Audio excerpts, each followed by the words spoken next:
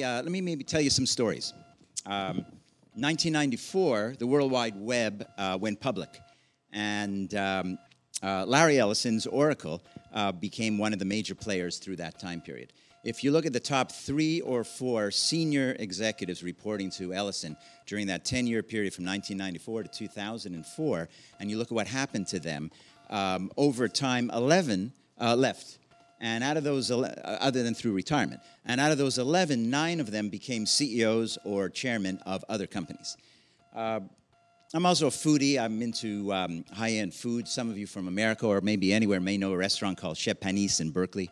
Alice Waters is the restaurateur, originally the chef. And during probably over the last 35 years, if you look at the development of high-end farm-to-table organic food, an unbelievable number of people have worked for or gone through the restaurants of Chez Panisse and Alice Waters. In fact, April Bloomfield, who was a pretty well-known British chef, moved to America, and she opened the Breslin and a couple other pretty well-known restaurants. And when she moved to the U.S., the first thing she said is, I got to go hang out with Alice. I want to see how Americans cook. That was the first thing she decided to do.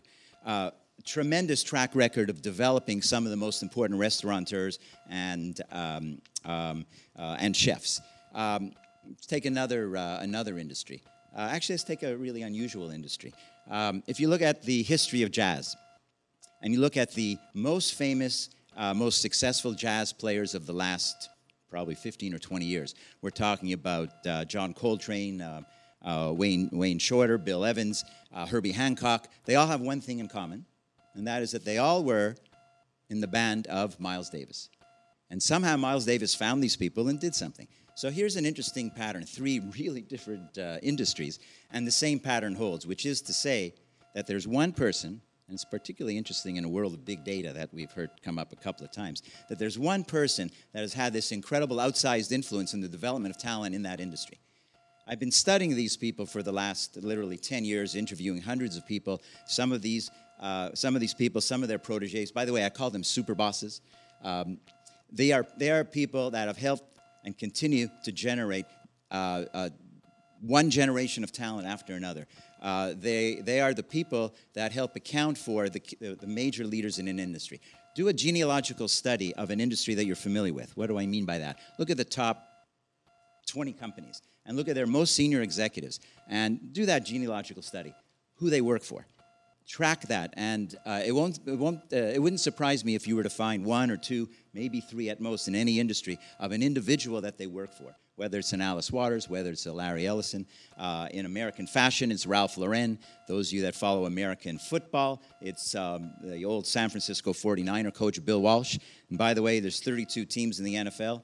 20 of them today have a head coach that either worked directly or indirectly for Bill Walsh. A tremendous track record. Who are these people?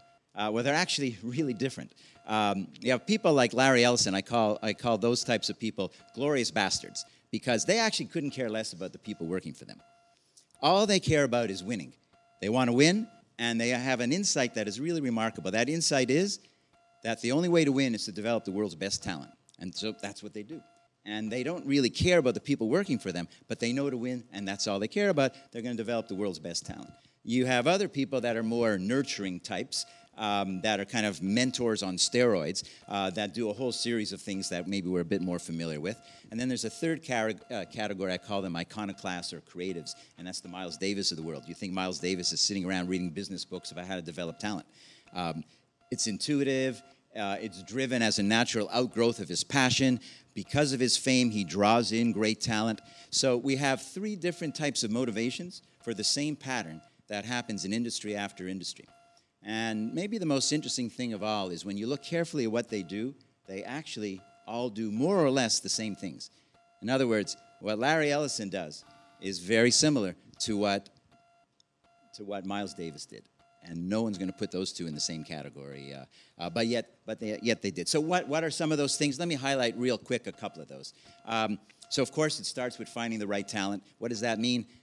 They search for brain power, intelligence. Everybody says that. Not everybody does that, of course.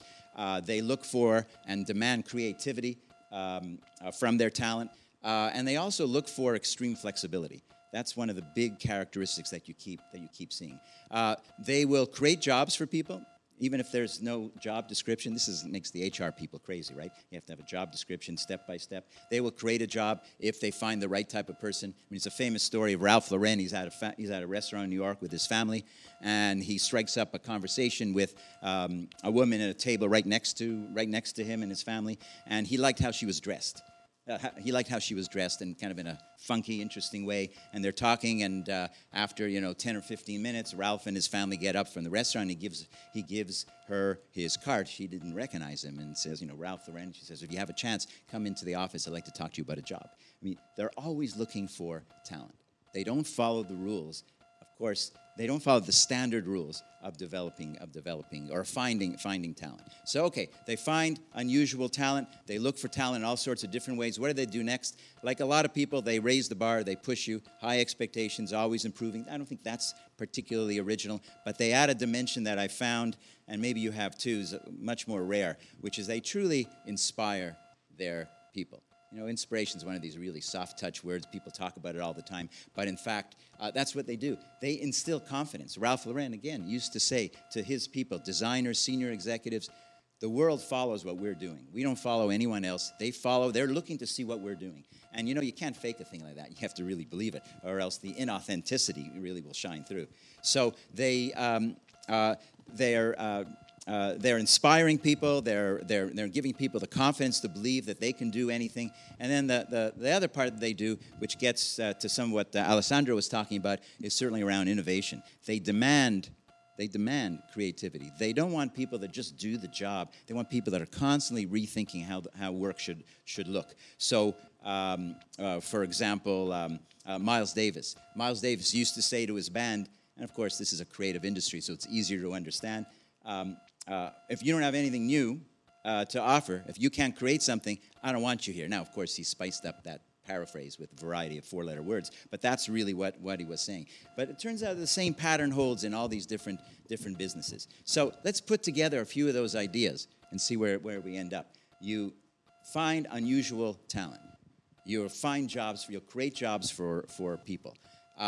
You motivate and energize people to do more than they ever thought possible. You inspire them. You instill a sense of confidence, and then you unleash their creativity. And actually, what you get is, I think, what we need today in organizations more than anything else. And it's not built to last, to use the Jim Collins term. It's much more built to change. And think about the world we're in. Think about our models of change that all academics here know only too well. John Carter wrote the Bible that we all know, 8 steps, sense of urgency. And unfortunately, a lot of companies have to do that. But wouldn't it be better if an organization was constantly changing? Not built to last, but built to change. That's what the super bosses have done. And it's kind of a cool thing. And that's my new book and my new idea. Thank you. Thank you for listening. That was a Thinkers 50 podcast.